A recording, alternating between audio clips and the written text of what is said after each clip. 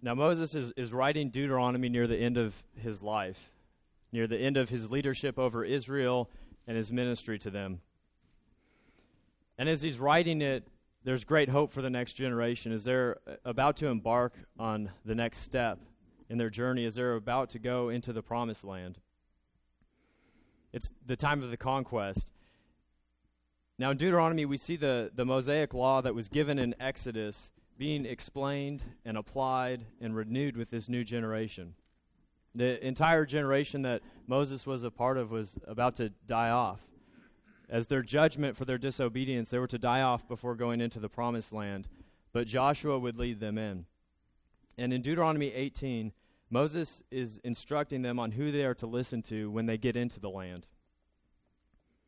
Now, leading into our text, Moses has just instructed the people concerning kings and concerning priests. And now he's going to instruct them concerning prophets that God will raise up to lead the people of Israel. So tonight we will see that in a world of chaos, God provides a means of guidance for his people. Starting in verse 9 of chapter 18. When you come into the land that the Lord your God is giving you, you shall not learn to follow the abominable practices of those nations. There shall not be found among you anyone who burns his son or his daughter as an offering, anyone who practices divination, or tells fortunes, or interprets omens, or a sorcerer, or a charmer, or a medium, or a necromancer, or one who inquires of the dead. For whoever does these things is an abomination to the Lord. And because of these abominations, the Lord your God is driving them out before you. You shall be blameless before the Lord your God. For these nations, which you are about to dispossess, listen to fortune tellers and to diviners, but as for you, the Lord your God has not allowed you to do this. The Lord your God will raise up for you a prophet like me from among you, from your brothers. It is to him you shall listen. Just as you desired of the Lord your God at Horeb on the day of the assembly, when you said, let me not hear again the voice of the Lord my God, or see this great fire any more, lest I die. And the Lord said to me, they are right in what they have spoken. I will raise up for them a prophet like you from among their brothers, and I will put my words in his mouth, and he shall speak to them all that I command him. And whoever will not listen to my words that he shall speak in my name, I myself will require it of him. Let us pray. Father, I thank you that we can stand before you because of the great mediator that you have sent, Christ Jesus, who has stood in our place. I pray that as we approach this text tonight, Lord, that you would illumine our hearts and our minds, that you would correct us in areas where we need correction and bring encouragement where we need to be encouraged unto faithfulness. I pray that your Spirit would empower me to preach your text with clarity and with wisdom, and that you would edit my words as I preach. And we ask all these things in Christ's name. Amen. Now, 2 years ago, me and Amelia had the opportunity to go to Chicago. And while we were there, we went to the famous Field Museum. It's one of the largest museums in the world. And even though it was built in 1893, it still stands as one of the largest museums in the world. And a significant portion of it is devoted to different people groups around the world, both past and present people groups.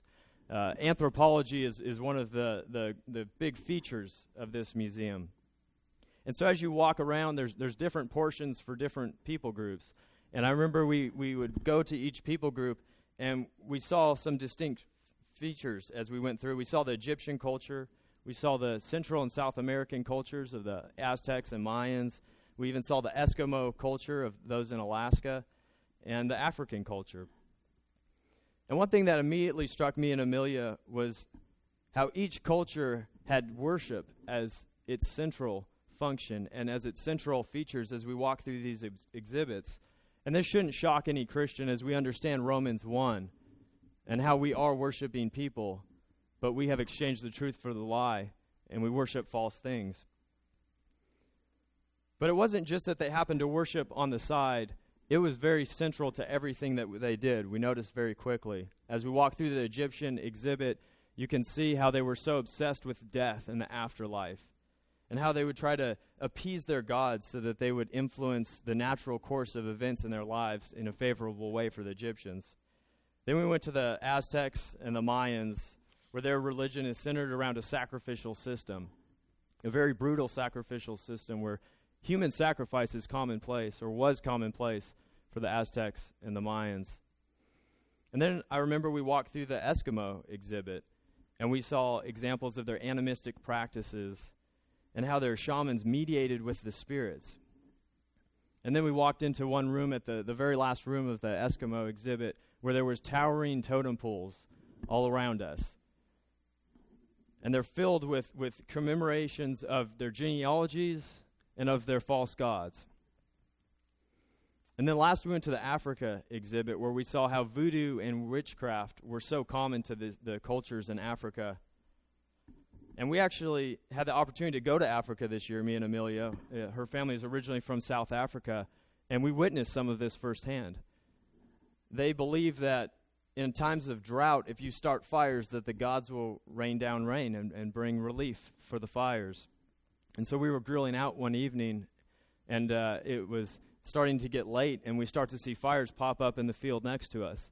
And we were wondering what was going on, and they explained, or her family explained to us, that this was common in Africa, that as it gets dry, the people will go and light their fields on fire so that their gods would rain down rain.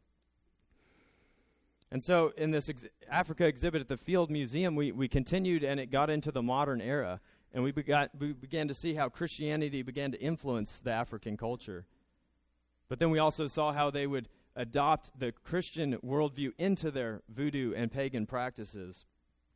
And we saw examples of pagan forms of pagan worship mixed with baptism and different things like that of their syncretistic faith. And so as we look at Deuteronomy 18 tonight, Moses is warning the people as they're about to enter a land filled with religious chaos and confusion. They've been chosen. They've been taken from a pagan land. God has made them his own people, and now he's leading into this land that was filled with pagan worship by the surrounding nations. Moses is warning them that they're not to look to these practices. Instead, in the midst of all these practices, God will guide his people in a different way. In verse 9, he begins to tell them what they are not to do. He says, "When you come into the land that the Lord your God is giving you, you shall not learn to follow the abominable practices of these nations." He's warning them. He's warning them that as they go into the land, do not adopt the ways of these people around you. Do not become like them. Do not set your lives in the pattern that they set their lives. You're to be distinct. Don't learn your way of life from them. We're so prone to do this as humans. We go into a place, and whether it's our work environment or school, but we go out into the world, and it's so tempting for us to conform to the ways of the world around us. It's so tempting as the peer pressure comes in, as those that surround us put pressure on us. It's so easy for us to conform to the pattern of life around us, to worship the things that they worship, to seek guidance the way that they seek guidance. But Moses is telling us not to do this. He's telling us to be distinct. You're not to be like the nations around you. And he tells us why. He says, because their practices are abominable. Some translations will translate this detestable. It's something that's repulsive to a holy God. He's saying, their ways are repulsive to me. He wants no part of this pagan form of worship, these pagan ways that the people in the land practice. And then in verses 10 and 11, he gives some examples of what they're doing in the land. He says in verse 10, "There shall not be found among you anyone who burns his son or his daughter as an offering, anyone who practices divination or tells fortunes or interprets omens, or a sorcerer, or a charmer, or a medium, or a necromancer, or one who inquires of the dead." That's a laundry list of things that they were doing in the land. But it begins with child sacrifice. They would do this quite often to fulfill a vow or to offer thanksgiving, but sometimes they also did it because they thought that they could discern the course of events ahead of them, that they could find out the will of their gods. And then we see divinery, sorcery, divination, and it's a variety of methods that they use to determine the minds of the gods. We see fortune-telling, interpreting omens. They would use revelatory objects to ascertain future events. There's witchcraft, there's charmers, there's spellcasters, and then the last three, he says, mediums, necromancers, one who inquires of the dead. They believed that the dead had control over worldly affairs, that they could consult the dead to have control over the things in their life, that they could manipulate them somehow. And all three of these last terms, they all kind of sum up this same idea of inquiring of the dead. And sadly, it's not much later that King Saul actually does this.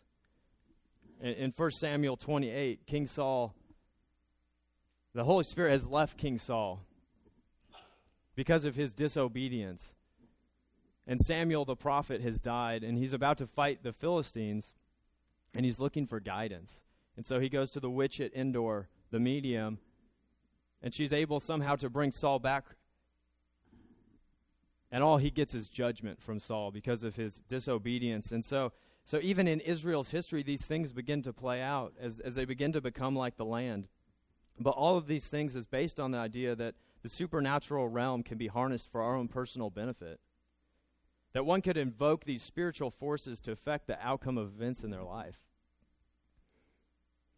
I think Daniel Block is helpful here as he says that this is the opposite of faith.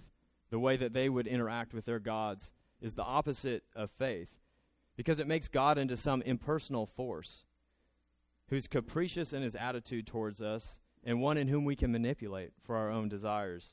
It reverses the divine order, which calls upon humans to fulfill the divine agenda rather than us fulfilling God's agenda as we're called to do. These practices assume a false view of the relationship between God and man. And sadly, I think many people view God in this manner. Though they may not be practicing witchcraft or practicing some of these things, we begin to view God in the same manner sometimes as other religions. One who we can manipulate for our own agenda. That we can manipulate God to benefit us in the ways that we want. But that's not the Christian faith. We're to submit to the will of our God that he has laid down for us. And his will is not abstract or impersonal. It's something that he has actually communicated to his people. And that's what Moses is telling us here, is that he will communicate with his people. You don't need to communicate with God the way that they do, for I will communicate with you, is what Moses is about to tell him. So we don't look for revelation by other means. Rather, we look towards God's means alone for revelation, which Moses is about to show us. And like I said, you may not be struggling with witchcraft or consulting the dead. I doubt that our members here at Fisherville are struggling with those things. I doubt that they are. But I do believe that there are areas in our lives where we're making decisions based upon worldly concerns and worldly ways rather than the revealed will of God that he's given us. Because it's so easy for us to fall into the pattern of life that this world lives in and to begin to think like them, to begin to worship like them, to worship the things that they worship, rather than the things that God has designed us to worship himself. And in verse 12, he goes on to say that it's on account of these things that God's judgment is coming. In verse 12, Moses writes, "For whoever does these things is an abomination to the Lord. And because of these abominations, the Lord your God is driving them out before you." The person who does these things is an abomination. And again, as I said earlier, it's the reality that they are repulsive to a holy God. And because of these things, God is driving out the nations. He will drive out the people before them as they go into the land. It will be God's divine judgment against this people.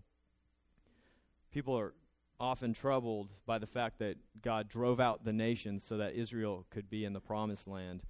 But it's because they come with the wrong assumptions. They think that all people are innocent, and that the Canaanites were just these innocent people in the land, and God wanted this land for his people instead. But that's not the reality. God didn't kick an innocent people out of the land. He kicked of people out of the land that were worshiping false gods, and this whole laundry list of bad things is describing them, and on it is child sacrifice. For these reasons, God is kicking them out of the land. And so, because of this, Moses is saying, don't act like them. Don't put your life in the pattern that they have their life. You be distinct. And that's what he tells them in verses 13 and 14. He says, you shall be blameless before the Lord your God. For these nations which you are about to dispossess, listen to fortune tellers and to diviners. But as for you, the Lord your God has not allowed you to do this. He says, instead, you should be blameless before the Lord. That's what he's calling Israel to. He's contrasting the pattern of life that they live, the pattern of life that they seek after. And he's saying, unlike them, you be blameless, Israel. You're to be distinct. You're not to live like them. You're not to look like them. As you go into the land, you're to be my people. You're to be obedient to me. God calls us to live in a manner that looks nothing like this world around us. And even the laws that God will give Israel, it's so that they would be distinct. All these food laws and all these different laws that God gives his people, it's so that they would be set apart, so that they would be distinct. So Fisherville, as we go out into our jobs and out into this world, we have to ask ourselves, do we just fit in with the world around us? Do we set our lives in their pattern? Do we begin to look like them as we go out into our jobs? Because God's calling us to be distinct. Are we distinct? As we go out into the world, do people wonder, why is it that we live the way we do? Do people see our lives and wonder, why is it that we are distinct? Would we be characterized as blameless? And I've often witnessed this in the workplace. I've witnessed both those that are distinct and those that fail to be distinct. Sometimes there's people who I observe from afar at work, and I see that they seem to be different. They conduct themselves around others in a different manner. They communicate differently. And as I get to know them, I find out that they're Christian. And it all seems to make sense. What I've observed in their life seems to be the Christian testimony. And so as I hear that they are Christian, I'm very grateful. It causes great joy in me to see that they are living out their Christian faith. It's a great encouragement. But then I've also observed those in the working place and in the environment who go to work and live just like the world. I once met a lady when I worked at Sam's Club who was known as the most negative person at our workplace. She slandered everyone that she worked with. No one wanted to work with her. No one wanted to communicate with her. People would avoid her. And one day I was talking with her, and she began to tell me that she teaches a youth Sunday school class at her local church. And the first thing that came to my mind was, wow, I never would have guessed that. You know, I didn't say that. Maybe I should have. But she was not living distinctly at all. If anything, not only was she living like the pagans, but even the pagans looked at her and were shocked by the way that she lived. And so Moses is calling his people, Moses is calling God's people to be distinct. He's saying you're not to look like those in the land. You're not to practice the ways that they practice. You're not to go by the customs that they're accustomed to. But instead, you're to be distinct. He even says in verse 14 that God has not allowed you to do this, is what he says. God doesn't even allow the Israelites to adopt these practices because these practices are an abomination. They're detestable to him. And sadly, it doesn't take long for the Israelites to become just like the Canaanites. As we look at the book of Judges, we see Israel just spiral downhill continually as they begin to adopt the practices of the nations around them. And by the end of the book of Judges, not only do you ask yourselves, are they just as bad as the people around them, but you ask yourselves, are they even worse than those around them? And so Moses is calling us to be distinct here. And Fisherville, I pray that would be our testimony as we go out into the world, that we would be blameless in the way that we conduct ourselves, that we would not conduct ourselves in the manner by which this world conducts itself, but that we would be blameless. I'm not saying that we'll be sinless, but we will most definitely be set apart. We will most definitely live a pattern of life that is nothing like theirs. we would live a pattern of life that would honor God. So we should ask ourselves, would that be how we would be described by those who know us at work and outside of the church and at other places? And in verses 9 through 14, he's been telling us to be distinct. He's been telling us to not approach our God in the manner by which they approach their gods. He's telling us in those verses, this is what we're not to do. You're not to do these things, is what he's been telling them in 9 through 14. But he doesn't leave them with uncertainty on how they're to act or how they're to conduct themselves or how they're to be guided. Instead, he tells them that God will show them a way. In a world of chaos and confusion, God doesn't leave us without guidance. There's no need to resort to the practices of these people because God will provide prophets to show you how to live, to call you to faithfulness. He says instead, your direction will come from the actual words of God. Turn with me to verse 19. Moses says, "The Lord your God will raise up for you a prophet like me from among you, from your brothers. It is to him that you shall listen." He's saying instead, God will raise up prophets for you. You are to listen to them. Don't listen to this world around you. Don't listen to human wisdom and teaching. Listen to those that God raises up, the prophets. He says they will teach you. They will point you to faithful living. They will give you direction and guidance. And unlike the practices of the world, it will be God who will take the initiative in doing this. It will be God that will raise up these prophets, and describes these prophets later as ones who God puts his words literally in their mouth.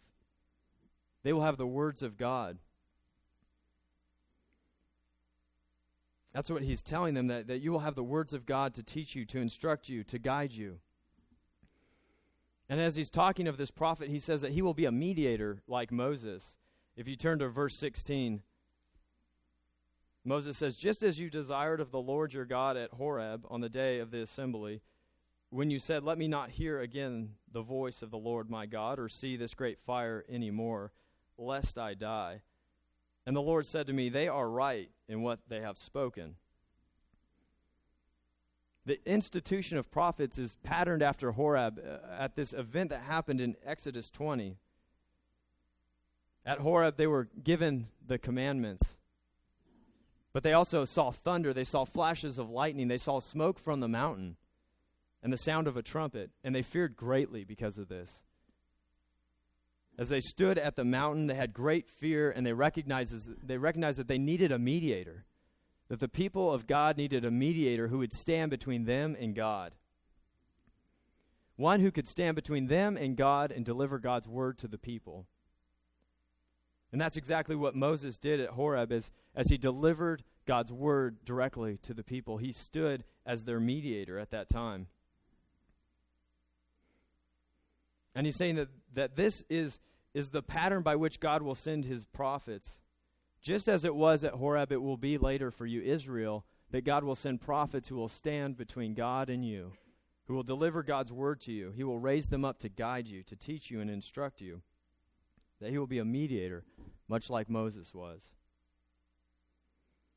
And it will be a mediator like that who brings God's word to the people. In verse 18, he continues, God actually speaks now and says, "I will raise up for them a prophet like you from among their brothers, and I will put my words in his mouth, and he shall speak to them all that I command him." God will raise up a prophet like Moses and literally put his words in his mouth, is how it's described. This prophet shall speak all that God commands on his behalf. And this verse is packed with realities that will play out throughout the Scriptures. God is setting up a pattern by which he will interact with his people. But yet it's always looking forward to this individual prophet. If you look at it, it reads, "I will raise up for them a prophet like you from among their brothers." There's this idea that both corporately God will raise up prophets, a succession of prophets who will preach, but also an individual. This is so common throughout the Scriptures as we see passages that are both corporate and individual. I want to guide us to just a couple of them because I think that it shows great light unto this text. Turn with me to 2 Samuel chapter 7.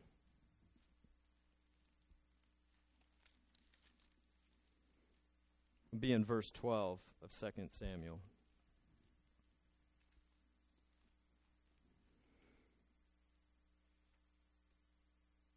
I'm going to take us to a couple passages so that we can see that this prophet is both corporate and is both individual, and who ultimately it is pointing to. But in 2 Samuel 7, verse 12, God says to David, "When your days are fulfilled and you lie down with your fathers, I will raise up your offspring after you, who shall come from your body, and I will establish his kingdom forever." Or I will establish his kingdom. And then it goes on to say, "He shall build a house for my name, and I will establish the throne of his kingdom forever." Right? This will be a kingdom forever. And the reason why I take us here is because it has the same language of Deuteronomy, where God says, "I will raise up your offspring after you." It is God who will be raising up those after David, both corporately in the Davidic kings that follow, but most individually in Christ Jesus, who is that king forever. And then if we turn back to 1 Samuel chapter 2, we see this same type of language used of the priests. God is rejecting Eli's household because of their unfaithfulness in ministering to God. And in 1 Samuel chapter 2, we'll be in verse 35. God again uses this "I will raise up" language. It says, "I will raise up for myself a faithful priest." So this time a priest. We've seen the king and David. We've now seen a priest. He says, "I will raise up a faithful priest who shall do according to what is in my heart and in my mind. And I will build him a sure house, and he shall go in and out before my anointed forever." So again, this forever language, just like with the Davidic covenant, God is saying, "I will do this. I will raise up." This same type of expectation is in Deuteronomy 18, that I will raise up a prophet, both corporately in this succession of prophets who would come to lead, guide, and instruct the people, to call them to faithfulness, but most ultimately in one who would be the perfect prophet to come, the one who is like Moses, but a greater Moses. And as Deuteronomy closes, let's turn to Deuteronomy 34. As Deuteronomy closes, there is this expectation.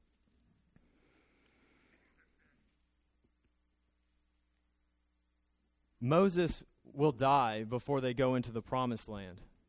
God had already told him so, that it would be Joshua who would take the next generation in. And in Joshua, we see a great leader who has many Moses-like qualities, and many Moses-like events even occur within the salvation narrative of going into the land as they cross over the Jordan on dry ground. God parts the Jordan, and they cross on the dry ground. That would have reminded that next generation of the generation before them that also crossed on dry ground. And so there's so many similarities between Joshua and Moses, and there's this expectation, could he be that prophet to come? Could he be that prophet like Moses? In verse 9 it says in Joshua of chapter 34 in Deuteronomy, verse 9, "And Joshua the son of Nun was full of the spirit of wisdom, for Moses had laid his hands on him. So the people of Israel obeyed him and did as the Lord had commanded Moses." Moses is giving his authority to Joshua. He is passing on the leadership to Joshua. And Brian has been preaching through Exodus, and so often we see the disobedience of the people. The Israelites so often are disobedient. But in this great moment, as the leadership is going to this next generation, it actually says that the people of Israel obeyed him and did as the Lord had commanded. We see this Moses-like figure who is about to usher the people into the land under God's direction. And we see a people who are obedient.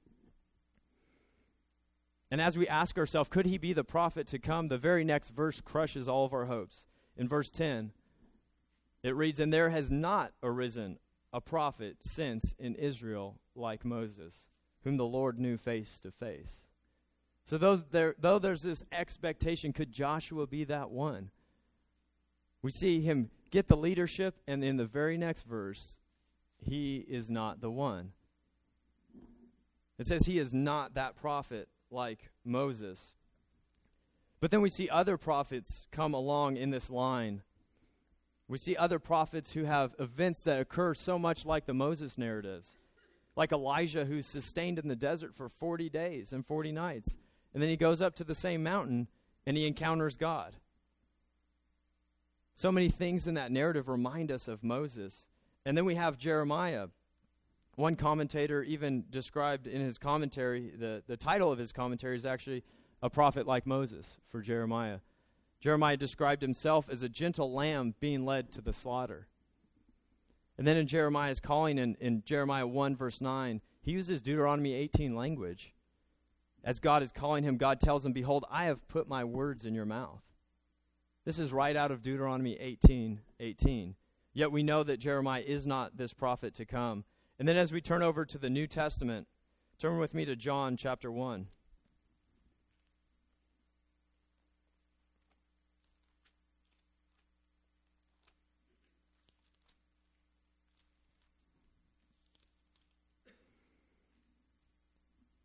Look at verse 21 of John chapter 1. John the Baptist has had a prominent ministry out in the desert as he is the forerunner of Christ. And the people come to him in John 21 and they ask him, "What then? Are you Elijah?" He said, "I am not." "Are you the prophet?" And he answers, "No." What's interesting is that much of John the Baptist's ministry actually does look like Elijah's ministry. Yet he understands that there is more to what they are asking. Though he is an Elijah-like figure who stands in many ways much like Elijah, they're looking for more as they say, "Are you the prophet?" They have this expectation. The Israelites have this expectation, and John the Baptist says, "No, I am not." But then later in John 6, turn with me to John 6 verse 14. They now ask Jesus this question. Jesus has just fed the 5,000. He's provided bread for the people in the desert, much like God who sustained the Israelites with bread from heaven, the manna in the desert. And the people see this sign and they ask him. In verse 14, they say to him, this is indeed the prophet who is to come into the world. They're making these connections. They're seeing these things that he is doing. And again, in John 7, verse 40, that same statement is made after Jesus says, "If anyone thirsts, let him come to me and drink." Much like Moses in the desert and the water from the rock that sustained the people. And in verse 40 of chapter 7, when they heard these words, some of the people said, "This really is the prophet." They're understanding that he is in this pattern of prophets to come.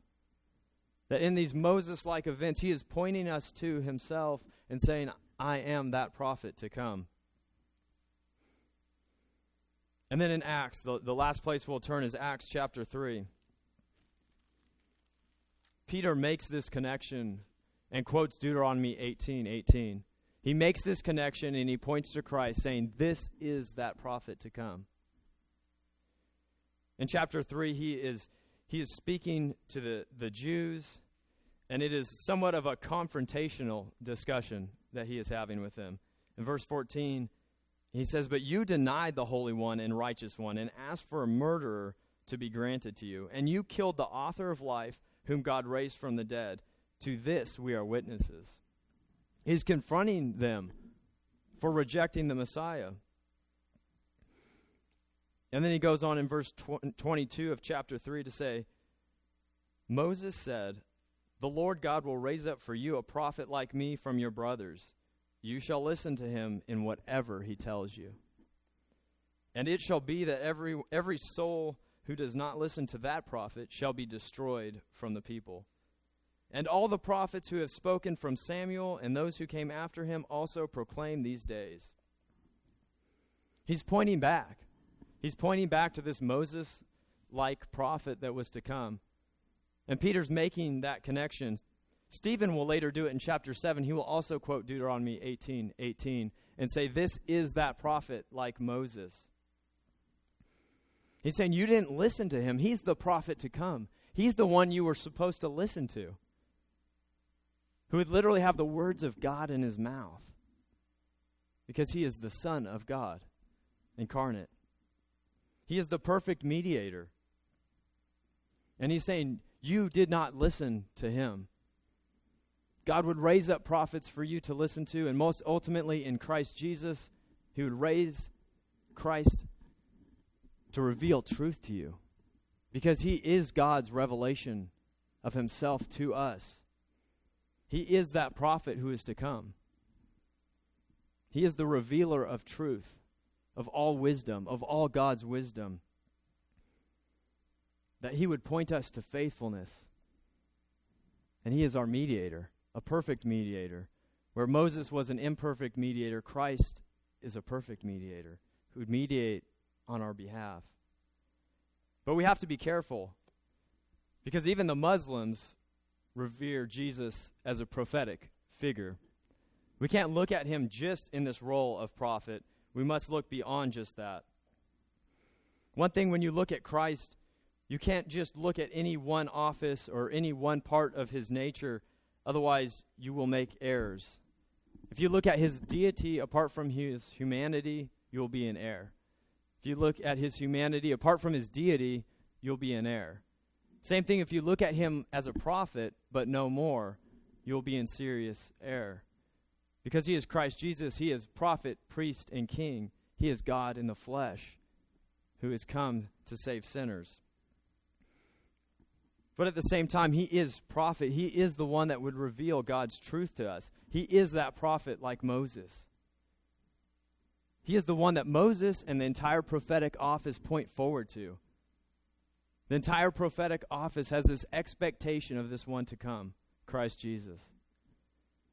And that's exactly what Peter and Stephen are doing in the book of Acts, is they are pointing back and saying the entire prophetic office is pointed to this day and to this man, Christ Jesus, your Savior. And he is the one that would reveal God's truth to you most supremely. So as we turn back to Deuteronomy, verse 18 is giving us this expectation that God would raise up a line of prophets, and in particular, this one prophet to come. And in all of this, God is giving his people comfort and confidence. Because God won't leave his people without sufficient revelation, without guidance, as they go into the land. They will have guidance. They will have God's spokesmen who come and point them back to faithful living, who point them back to covenant faithfulness. He's saying you don't need to seek your guidance from alternative sources, because God will raise up prophets who will speak God's word to you. You will have the words of God. God won't leave his people without sufficient revelation. They don't need to seek guidance from alternative sources. Even Christians now too often go beyond what God has revealed. They're always looking for some type of new, fresh revelation. But at every turn in God's redemptive history, he's had sufficient revelation for his people. His revelation is sufficient. And that's what we are to look to. And that's what Moses is pointing us to.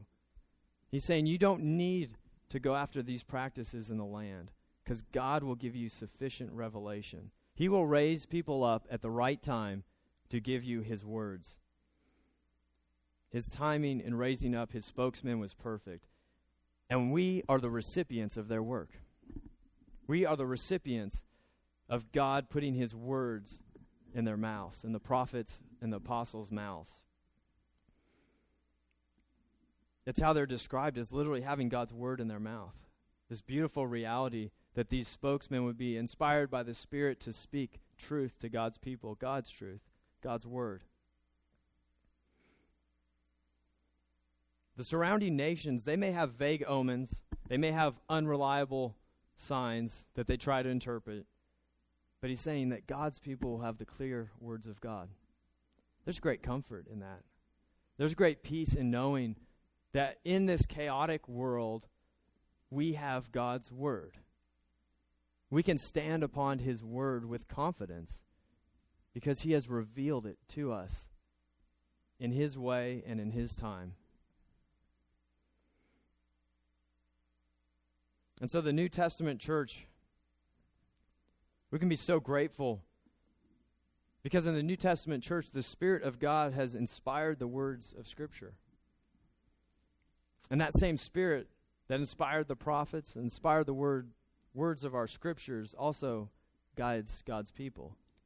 The same Spirit indwells believers and guides us to faithfulness, points us back to the word that was spoken by the prophets, and teaches and instructs God's people. And in verse 19, we see that there will be a reckoning for those that do not heed this word. We are guided by his Spirit and his word, and that's how we are to live, and that alone. Verse 19 warns us, "And whoever will not listen to my words, that he shall speak in my name, I myself will require it of him." He's saying there will be a reckoning for all who fail to heed the word of God. There will be that day.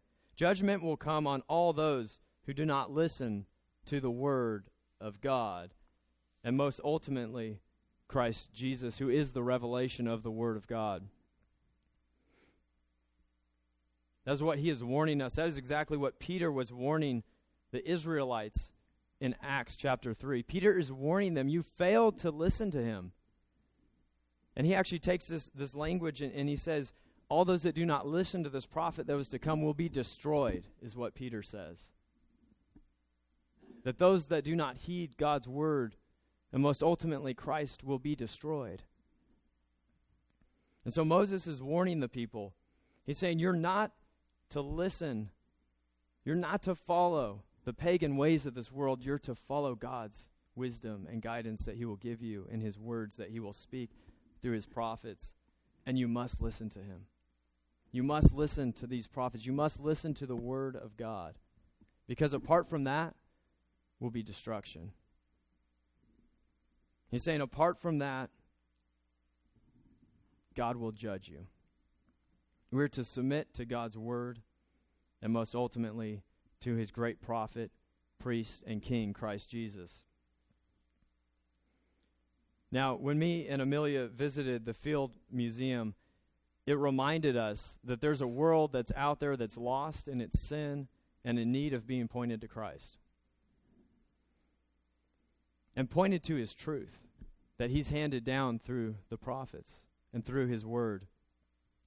And as we live out our exile on this earth in a land that is not our own, we may not be tempted to seek guidance from divination and mediums and sorcery. I understand that.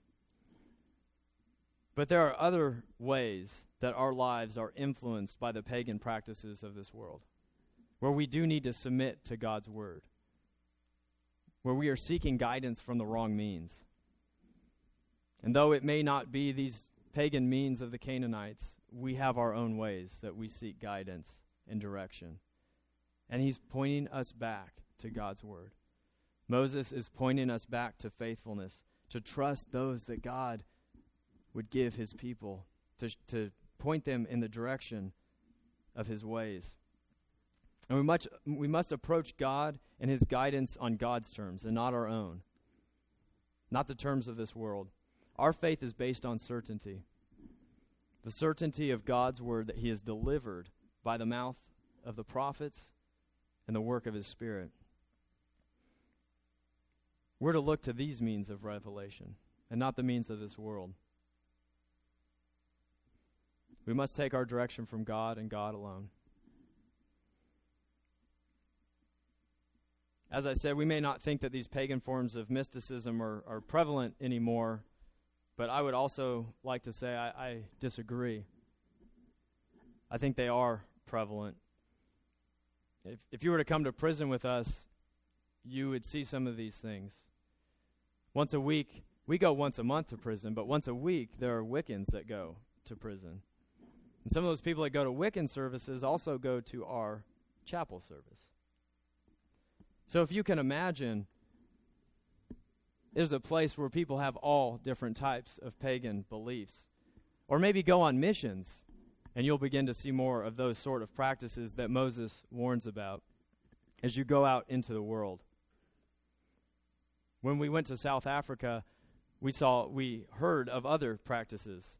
Her cousin was driving us through the hills, and she warned us that this was not the best town to stop in, and said that it's common knowledge that they still do practice human sacrifice in one of the towns in South Africa.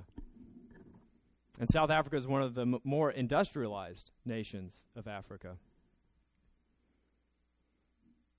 And so we may not think that the pagan ways of this world are the same as it was with the Canaanites, but there are places where it still is, and even in our backyard. And the natural ways of this world, they're an abomination, and we're called to be distinct from them. We must work to point people away from their pagan pattern of life and point them to Christ. That's what we're to be doing, is pointing people to Christ, to His Word, to His wisdom, to His truth. And so if we haven't encountered the first half of this text in our world, I challenge us that maybe our world is too small. That we should be about going into this world, engaging those around us, showing them their false worship, and pointing them to Christ. Pointing them to the salvation that's offered through the one true prophet, priest, and king. Pointing them to His Word, which He has delivered for our guidance in a chaotic world. Let us pray.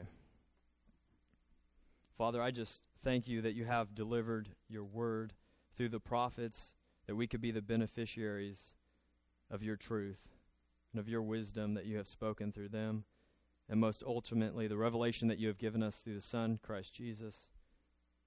I just pray that You would help us to be obedient to Your Word, Lord, that You would guide us and direct us by Your Spirit, and that we would submit to Your truth and Your biblical wisdom, that as a church, that is what we would be about. I pray that as we turn our direction to this business meeting, that we would have a spirit of Christian unity and love and fellowship, and that we would be about the things of God. That the thing that we would most be concerned about in our church is glorifying You. We ask these things in Christ's name. Amen. Thank you, Joe.